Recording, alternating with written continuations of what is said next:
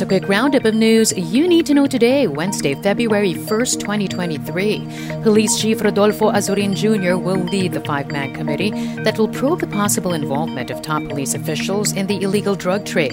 He will be joined by Baguio City Mayor Benjamin Magalong, former Defense Secretary Gilbert Teodoro, and Presidential Advisor on Military Affairs Isagani Neres.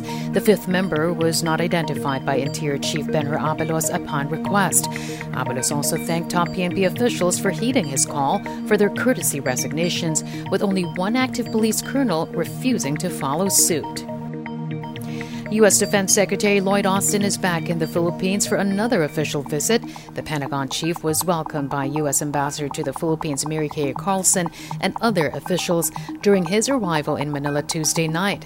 The Pentagon earlier said Austin's trip is meant to reaffirm Washington's pledge to its allies and partners to preserve a free and open Indo-Pacific. His visit comes amid tensions between Manila and Beijing due to maritime and territorial disputes in the South China Sea.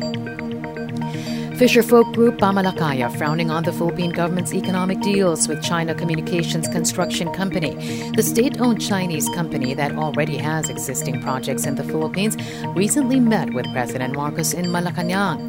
The firm proposed a highway project that would link Lawag City and Rosario in Batangas.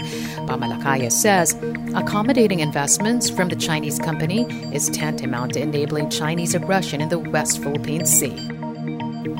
And 7 bilateral agreements expected to be inked during President Marcos's upcoming visit to Japan. The Philippine Foreign Affairs Department says these agreements cover cooperation in infrastructure development, defense, agriculture, and communications technology.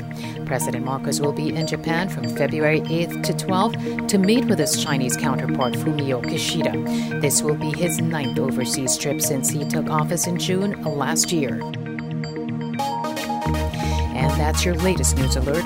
For more stories, go to news.abs-cbn.com and iwanttfc.tv.